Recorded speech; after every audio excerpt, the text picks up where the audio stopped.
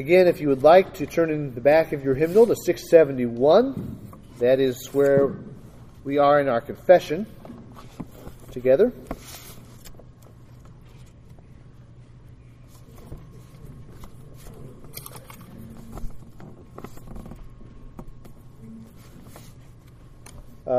We are in paragraph 7 of chapter 1 of the Second London Baptist Confession of Faith. And the topic here in this paragraph, if I turn my mic on, that'll be better. The topic in this paragraph 7 of chapter 1 of the Confession is the clarity of Scripture. The clarity of Scripture. It's not a long paragraph. If you see paragraph 7 there, you can follow along as I read it. All things in Scripture are not alike plain in themselves, nor alike clear unto all. Yet those things which are necessary to be known, believed, and observed for salvation are so clearly propounded and opened in some place of Scripture or other, that not only the learned, but the unlearned, in a due use of ordinary means, may attain to a sufficient understanding of them. The confession also footnotes 2 Peter 3:16 to the first part of that where it says, all things in Scripture are not alike plain in themselves, nor alike clear unto all. We'll get to 2 Peter 3 about that. And then to the rest of the paragraph, it has Psalm 19, verse 7, and Psalm 119, verse 130. I'd like to start with something that Jim Renahan writes here about this paragraph. I'm calling, as I said, this topic the clarity of Scripture. A longer, bigger word, which basically means clarity, but this is the big theological word that's used for it, is perspicuity. I always find that word ironic, because perspicuity doesn't sound clear at all. But that's the word for the clarity of Scripture. Perspicuity. So, Jim Renahan writes, the doctrine of the perspicuity of Scripture is frequently misunderstood. What is it, and what does it mean? Essentially, this doctrine received its greatest emphasis in the Reformation. Luther argued for the priesthood of all believers and the right of the individual to read and understand the Bible. The doctrine was developed and defined by the later Reformed theologians, but Romanist leaders, Roman Catholic leaders, misconstrued and misinterpreted it. Cardinal Bellarmine, cited by Francis Turretin, misrepresented the Protestant position when he wrote, are the Scriptures of themselves very plain and obvious so that no interpretation is needed? So the Catholics were accusing the Protestants of saying, you don't even need to interpret the Bible. It's so clear. No interpretation needed. The assumption in his question, Jim Renahan writes, is that the doctrine teaches that every passage of Scripture is equally clear. Turretin responds to him. So, Francis Turretin wrote this. As to the state of the question, observe number 1. The question does not concern the perspicuity or the obscurity of the subject or persons, for we do not deny that the Scriptures are obscure to unbelievers.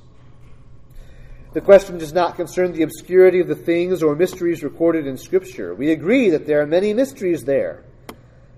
The question is not whether the Holy Scriptures are perspicuous in all their parts, so as to need no interpreter nor exposition of doubtful passages. For we unhesitatingly confess that the Scriptures have their heights and depths which we cannot enter or sound. The question is not whether things in Scripture are everywhere perspicuously revealed. We acknowledge that there are some things hard to be understood. The question does not concern the perspicuity which does not exclude the means necessary for interpretation, that is, the internal light of the Spirit, attention of mind, the voice and ministry of the church, sermons and commentaries, prayer and watchfulness. Turretin is saying, yes, we need all those things to understand Scripture. For we hold these means not only useful, but also necessary ordinarily. The question then comes to this: whether the Scriptures are so plain in things essential to salvation that without the external aid of tradition or the infallible judgment of the Church, they may be read and understood profitably by believers. The papists deny this. We affirm it. So Jim Renahan finishes up this way. He says, this is clearly the teaching of the confession. Notice how this is worked out. First, there is diversity in Scripture in point of clearness. Not all passages of Scripture are equally plain, and not everyone who reads them will be able to understand. Second, there is, however, a clear revelation of all necessary saving truth. And this is accessible to all, learned, that is, literate, and unlearned by ordinary means. For some, this means hearing the word preached and reading it. For others, it may only involve sitting under sound preaching. But in every case, it is available to those who will make use of the means appointed. This is the first place in the confession that speaks of means. It is a significant term to be explored in greater detail in chapters 5 and 14. That was a long introduction. But you see, in the context of the Reformation,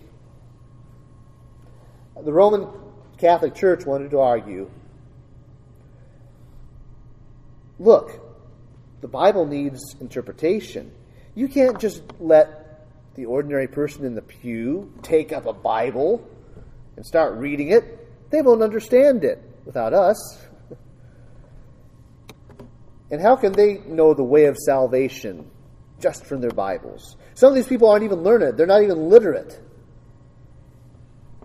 So we need the magisterium, the priesthood of the church, to interpret this for them. And without that, they can't be saved.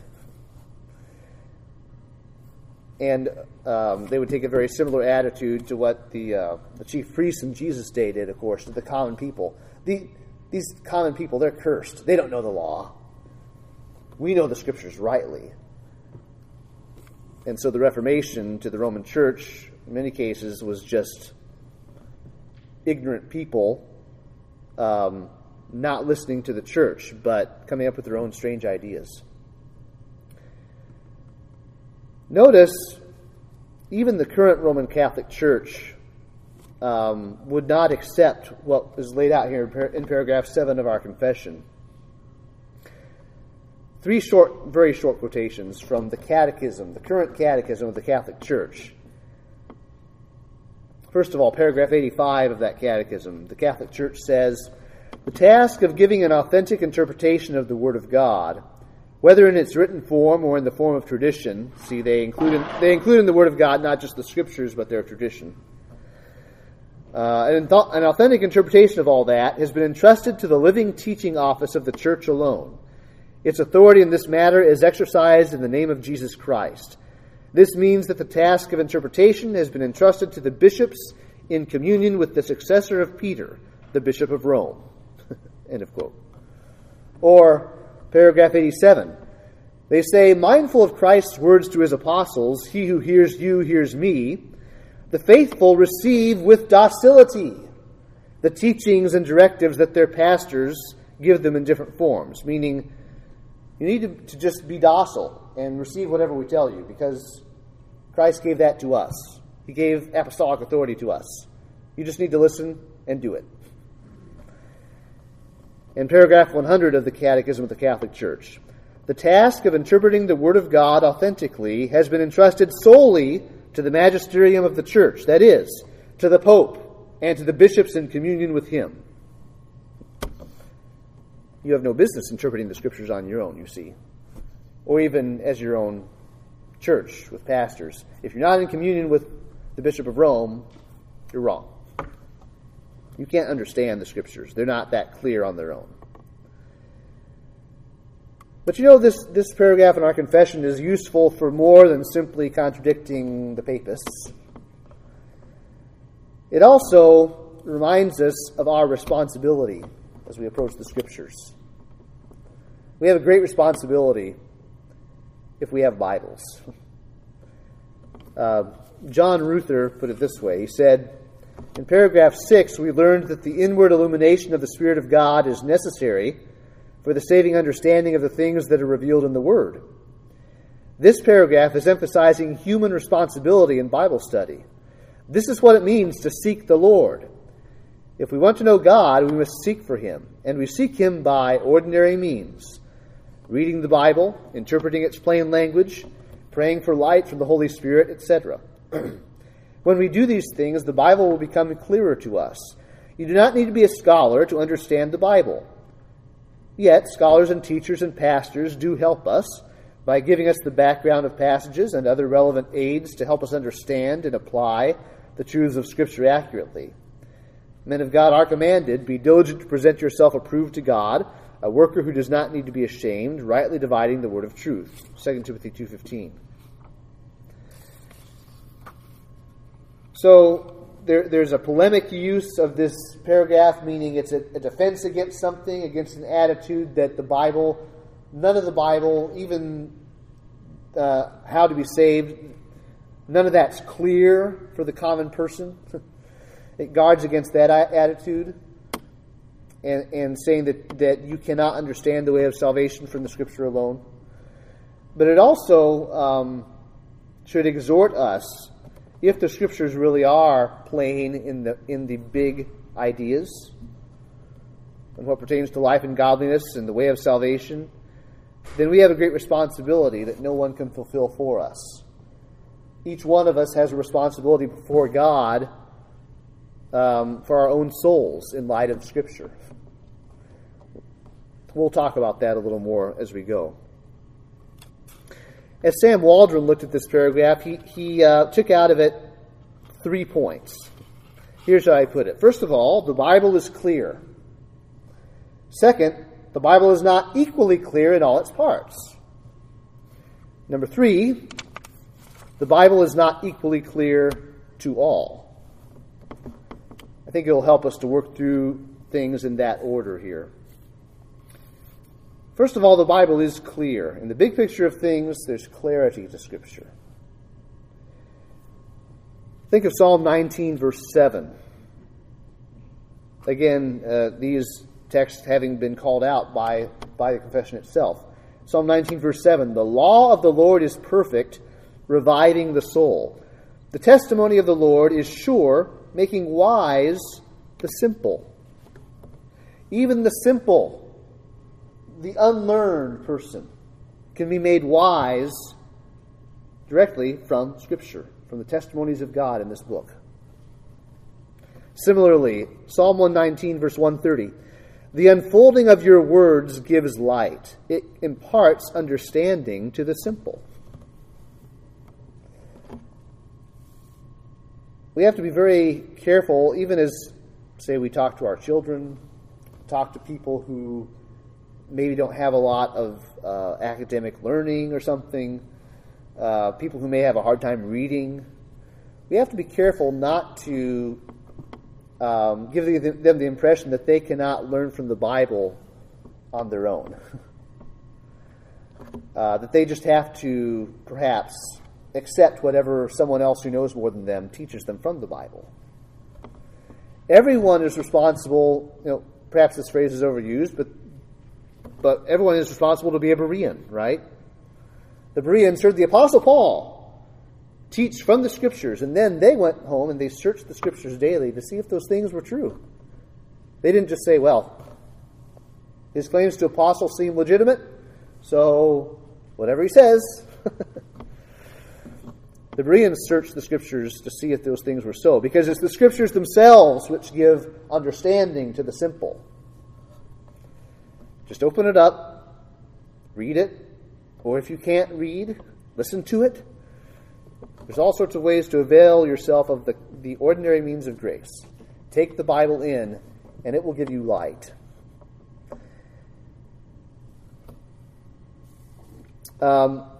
Sam Waldron talks about this. He says, the arguments for the clarity of Scripture must first be stated. First, it may be argued that the clarity of Scripture is part of its sufficiency.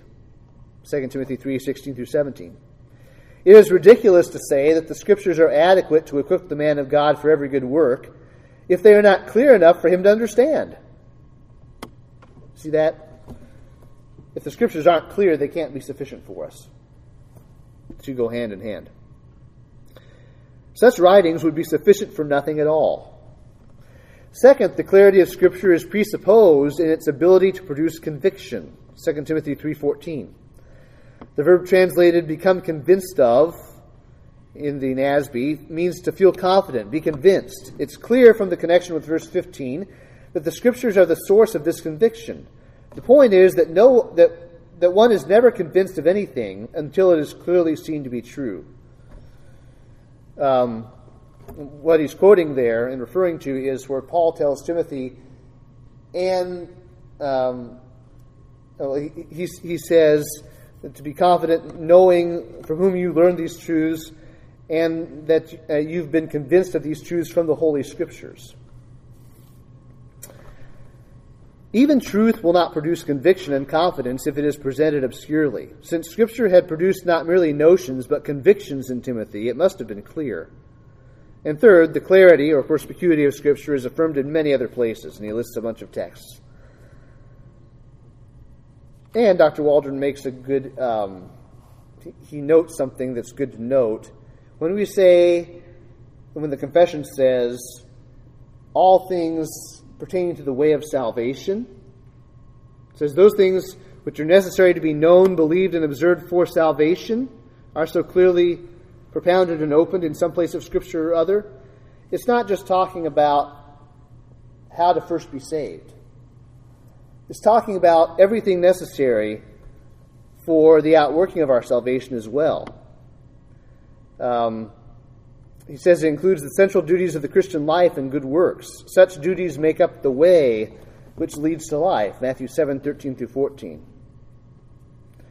So here's the point. The Bible is clear not only regarding how to be converted, how to come to Christ. The Bible is also clear about working out your salvation with fear and trembling.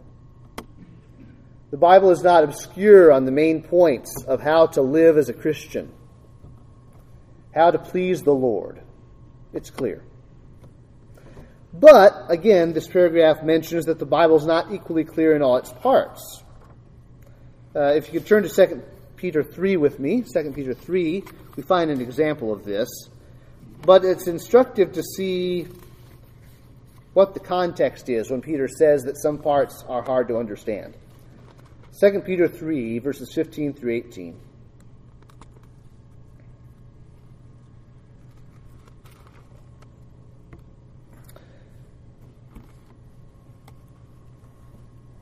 The Apostle Peter in 2 Peter is largely writing against false teachers in the church who, first of all, they have immoral motives, and they are introducing horrible wickedness in the name of grace. And secondly, they are denying things like the second coming of Jesus Christ. Having in most of his letter, warned against such teachers, he says in verse 15 of 2 Peter 3, and count the patience of our Lord, the fact that he is waiting, he hasn't come yet, count the patience of our Lord as salvation. Just as our beloved brother Paul also wrote to you according to the wisdom given him, as he does in all his letters when he speaks in them of these matters. Listen to what he says about some things Paul wrote. There are some things in them, in Paul's letters, that are hard to understand, which the ignorant and unstable twist to their own destruction, as they do the other Scriptures. You therefore, beloved, knowing this beforehand, take care that you are not carried away with the error of lawless people and lose your own stability. But grow in the grace and knowledge of our Lord and Savior Jesus Christ. To him be the glory both now and to the day of eternity. Amen. So the Bible is not equally clear in all its parts. There are some great mysteries in it, and there are some difficult texts. There are some difficult parts of the book of Romans, aren't there? Paul wrote that. And it's kind of ironic. Peter writes to his audience, that the Apostle Paul, he's written some good stuff, but some of it's really hard to understand. And I'm thinking, Peter, did you read 1 Peter that you wrote? There's some hard to understand stuff in there too. But that's fine. he says, Paul's written some hard things to understand, but why does he bring that up? Do you notice why he brought that up? He said, yeah, there's some hard things to understand in there, and the ignorant and unstable, likely referring to some of these false teachers he had been addressing, the ignorant and unstable twist those hard things to their own destruction, as they do the other scriptures. So here's a common pattern with false teaching. It'll often latch on to a more obscure part of Scripture. Say when Paul mentions in 1 Corinthians 15 the baptism for the dead, right? It'll latch on to something really obscure that's said in one point or other, and then build a whole system on that pleases these ignorant and unstable people. And then they end up, based on that, twisting even the clear Scriptures. Notice it said, they twist these hard parts of Scripture like they do all the rest of Scripture too. False teaching that wants to be known as Christian or biblical, it usually starts with parts of Scripture that aren't the clearest parts. It starts the system there, and then it works backwards and makes even the clear parts of Scripture to say what they want them to say. It's something to watch out for. So when someone begins to present a system of doctrine to you, or a system of teaching, and alarms are going off in your head, this seems to contradict the very plain and simple things I thought I knew from my Bible. Well, don't ignore those warning bells. That's important. We start with the clear things in Scripture and then interpret everything else in light of them. But the point remains, the Bible is not equally clear in all its parts. There are harder things within the pages of this book. And another way to make that point is that all things aren't equally clear, that even the prophets who wrote the Old Testament did not understand some things that they themselves had written. They wrote it down and they didn't fully get it. And they knew they didn't understand it totally. Of course, the New Testament now gives us far more light on such Old Testament texts, but taken on their own, you just look at them on their own, they are indeed difficult to understand. One of my favorite examples is what we saw at the end of our series in Daniel 12. Starting at verse 4, the angel says to Daniel, "But you, Daniel, shut up the words and seal the book until the time of the end. Many shall run to and fro, and knowledge shall increase." Then I, Daniel, looked, and behold, two others stood, one on this bank of the stream, and one on that bank of the stream. And someone said to the man clothed in linen, who was above the waters of the stream, "How long shall it be till the end of these wonders?" Of course, there's a whole context to this. Go back to the series on Daniel. But how long shall it be till the end of these wonders that have been revealed to Daniel in a vision? And I heard the man clothed in linen, who was above the waters of the stream. He raised his right hand and his left hand toward heaven, and swore by him who lives forever that it would be for a time, times, and half a time. And that when the shattering of the power of the holy people comes to an end, all these things would be finished. And next, Daniel says, "I heard, but I did not understand." Then I said, "O my Lord, what shall be the outcome of these things?" He said, "Go your way, Daniel, for the words are shut up and sealed until the time of the end. Many shall purify themselves and make themselves white and be refined.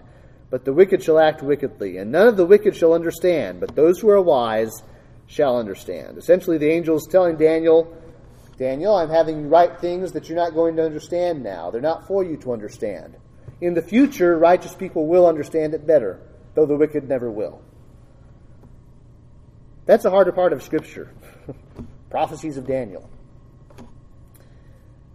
Similarly, but in a more general sense, that was a specific example, but in a general sense, Peter himself in 1 Peter 1 tells us this was a dynamic. The prophets writing things they themselves didn't totally understand. 1 Peter 1:10, "Concerning this salvation that we now have, the prophets who prophesied about the grace that was to be yours searched and inquired carefully, inquiring what person or time the Spirit of Christ in them was indicating when he predicted the sufferings of Christ and the subsequent glories." it was revealed to them that they were serving not themselves, but you, in the things that have now been announced to you through those who preached the good news to you by the Holy Spirit sent from heaven, things into which angels long to look. There's stuff in this Bible that when it was first written by the prophets longed to know more about, and they just couldn't understand the big picture. And there's stuff in here that angels long, present tense, angels long to look into the deeper significance of things in this book. And it's deep. So, the Bible is clear, but it's not equally clear in all its parts. And third, the Bible is not equally clear to all. That is, to all people. So, I don't want to belabor this too much, but to sum up what Sam Waldron says here, he makes the point from 2 Timothy 3, verses 15 through 17, that he says, Timothy, from a child, literally from an infant, you've known the Holy Scriptures, which are able to make you wise for salvation through faith which is in Christ Jesus.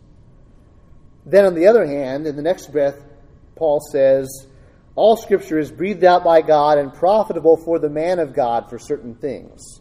Profitable essentially for the preacher, for teaching, for reproof, for correction, for training in righteousness, that the man of God may be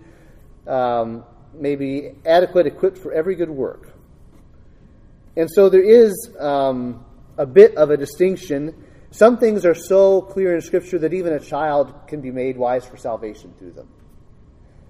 On the other hand, the man of God is specially gifted to the church. Like Paul says in Ephesians 4, Christ gave to his church, after he says apostles, prophets, evangelists, he also says pastors and teachers, shepherds and teachers. And so, God has specially gifted some men to be able to plumb the depths a little more and then not keep it to themselves, but share with all the rest of us, right? And so a pastor should be uniquely gifted to a degree to plumb the depths of Scripture and to search out its mysteries as far as he can, comparing Scripture with Scripture and so on. So the Bible is not equally clear to all, of course not. And as Turretin earlier mentioned, the Bible certainly isn't equally clear to believer and unbeliever. That's because of their hearts, not because of the content of Scripture. But what applications should we mention as we think about the clarity of Scripture? Well, I'm just picking out two, and in this I'm stealing from Sam Waldron, but it's not stealing because I'm telling you. First of all, as we think about the fact that Scripture is clear, but it's not equally clear in all its parts, first of all, we need to submit to the public ministry of God's Word. And really, this application is aimed at those who are tempted to despise the ministry of the local church or to despise input from other gifted teachers, as they try to look at their Bibles. And sometimes people get pushed into these bad attitudes through circumstances in their lives. Sometimes they've been part of a bad church. Sometimes they've had bad pastors. And maybe they just get the attitude eventually, you know what, forget it all, it's just me and my Bible. Maybe we'll do house church, home church, just our family. And people can despise the public ministry of the Word and seclude themselves thinking, well, the Bible is sufficiently clear for me to just get all I need out of it myself. That's a misguided attitude because the Scripture isn't equally clear in all its parts, and it's not equally clear to all. As Waldron says, we must reject modern individualism. We need guides in the Scripture. We must maintain teachable, humble attitudes towards our instructors in the faith. We must receive their instruction and search the Scriptures. We must permit nothing unnecessarily to lessen our benefit from the public ministry of the Word. It ought to be a priority for every Christian to put himself and his family under a faithful ministry of the Word. End of quote. So that's, first of all, thinking about how there are some parts that are hard to understand. Excuse me, let's get that word out.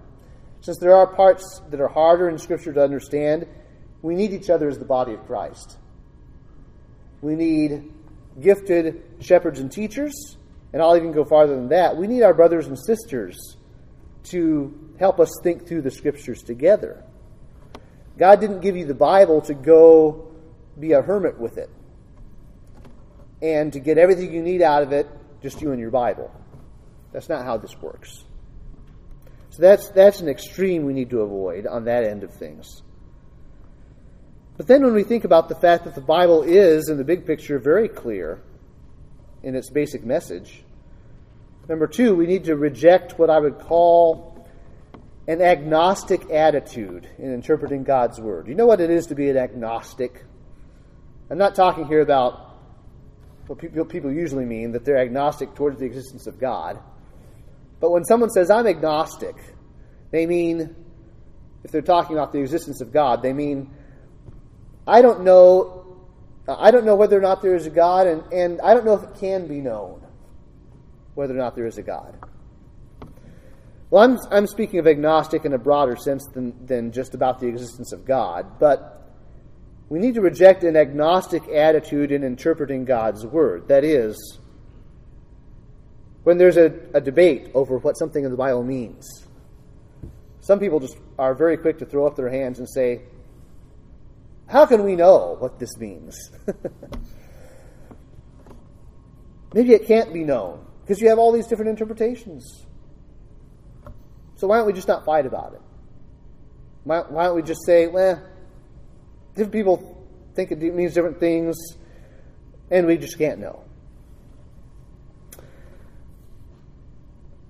Dr. Waldron writes, the perfection of Scripture must also obliterate all cynicism or skepticism with respect to the meaning or proper interpretation of the Scriptures. Even professing Christians will sometimes say, great men of God have differed, so how can I expect to be certain of the meaning of Scripture at this point? How often the objection is raised, that's only your interpretation. Such objections presuppose and imply the insufficiency and obscurity of the Scriptures. They are a denial of the perfection of Scripture. They are an assertion that when God spoke, He muttered, stuttered, or stumbled. Such ideas are clearly rooted in rebellion against the God of Scripture. They are contradicted by the sufficiency and clarity the Bible ascribes to itself. He goes on to say the perfection of the Scriptures means that the source of error in matters of faith and life is sin. This is not to say that every error is solely or equally caused by sin. It is to say that unfallen men would not be guilty of sins of ignorance with regard to what they believed or practiced. When the objection is raised that great men of God have differed, the answer must be given that they are sinners nonetheless, and sinners with blind spots caused by the remaining sin. The sufficiency and clarity of Scripture must be the presuppositions with which we confront every issue of faith and life. It is our duty and our privilege to expect that our duty on any issue of faith and life will be sufficiently and clearly revealed in the Scripture. Any approach to the practical study of the Bible not rooted in such a perspective is improper and must tend to be ineffective because it grieves the Spirit who breathed out the Scriptures. Issues like the Christian Sabbath, believers' baptism, and others, perplexing as they can sometimes appear, must not be regarded as insoluble, that is, it can't be solved. Since they are clearly matters of duty, we must regard the Scriptures as sufficient and clear enough to resolve them. Have you encountered this in people who just don't want to make up their minds about something? I don't want to take a position between infant baptism and believer's baptism because great men of God have differed. Great men of God have differed. And so how can I know? Well, you're ignoring the clarity of Scripture in its very nature. And you're ignoring the fact that Scripture may be clear where men are unclear. We all are still sinners, and sin even affects our thinking processes. And sometimes people, in their sin, they don't want the Scripture to be clear on things it's very clear on. So don't be lazy. And think for yourself. We could think of extreme examples of people who won't join a specific church because they just say, well, I'll just float around to all the churches because who knows what the truth is on all these doctrinal issues. We could think of those extreme cases, but what about you? Do you have a shelf in your mind that you've shelved all these things?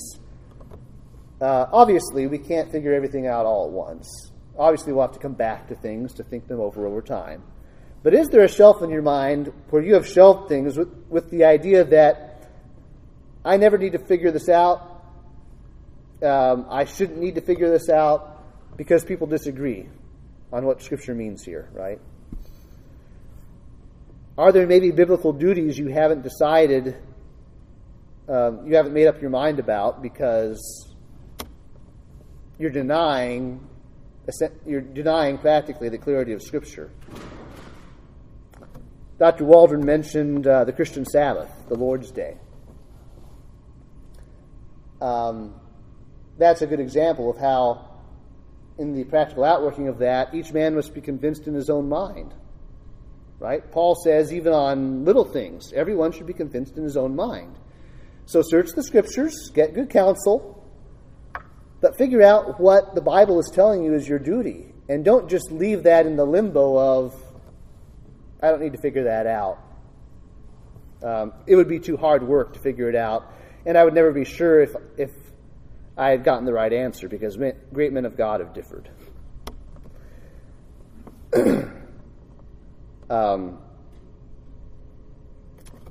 It is possible to respect great men of God. I could list names that you would readily recognize. It's possible to respect great men of God who differ with me on the interpretation of this or that Scripture, right? Take a John MacArthur, who is such a wonderful expositor of Scripture.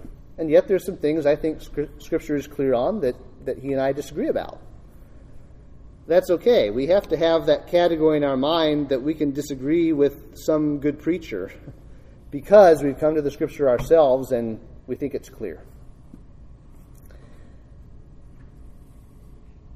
Maybe you're tempted to ignore the clarity of Scripture when it shows you your sin in some area.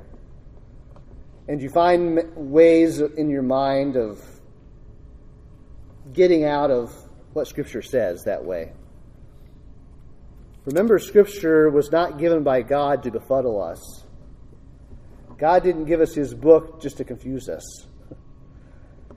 It's clear. You need to do hard work and look into it, and it'll become clearer as you put in the work. But take your responsibility seriously. As we said toward the beginning, as John Ruther said, the last paragraph in the confession talked about the necessity of having God's Spirit open our eyes to the Scriptures. But when it comes to our responsibility, we need to say, I need to look into the Bible for myself and be clear on what's there, and as far as I possibly can be. And God will give me more light as I'm truly, sincerely seeking light from the Scriptures. On any topic. On any topic. So the clarity of Scripture. Next time, we will be in paragraph 8. And I think there's a lot of good stuff in paragraph 8. It'll go on to talk about how the Word of God is inspired immediately in the original languages, but it also ought to be translated so it can be used. But that's all well and good, but if we aren't convinced that Scripture is clear, then we won't use it anyway, even if we have it in English. So let's just remind ourselves, Scripture is clear. We need to open it so we can see its light. Let's pray together, shall we?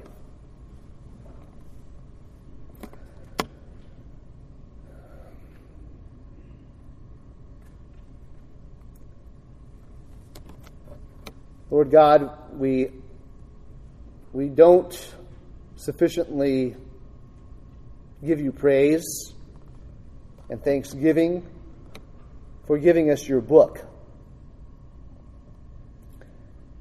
We often find pious-sounding reasons to not look into it further on some subject or other. We often find reasons to think that it is obscure when it really is pretty plain and clear. We know many people in our culture want to say that they are Christians and that they like the Bible, but they want the Bible to be unclear where it is not at all unclear. But help us to see that sinful tendency in ourselves as well. And help us to be honest with the Scriptures, that it may shed its light in our hearts as we need it to. Lord, help us to be properly thankful for a Bible that can clearly show us how to be right with you, that can clearly show us what the path of duty is as a believer, and that clearly reveals your glory to us in the face of Jesus Christ. Thank you, Father, for the Scriptures. May we make use of it as if we really believe that we can, and that we don't have to take someone else's word for it. We can look into the Scriptures ourselves. We can listen to it, we can read it, and we can apply it effectively. Encourage us by your Holy Spirit to do this. Help us not to be lazy or fearful to use the Bible for ourselves. Help us to be thoroughly convinced in our own mind on issues of faith and duty, so that we are properly using your Scripture the way you meant it to be used. We pray this in Jesus' name. Amen.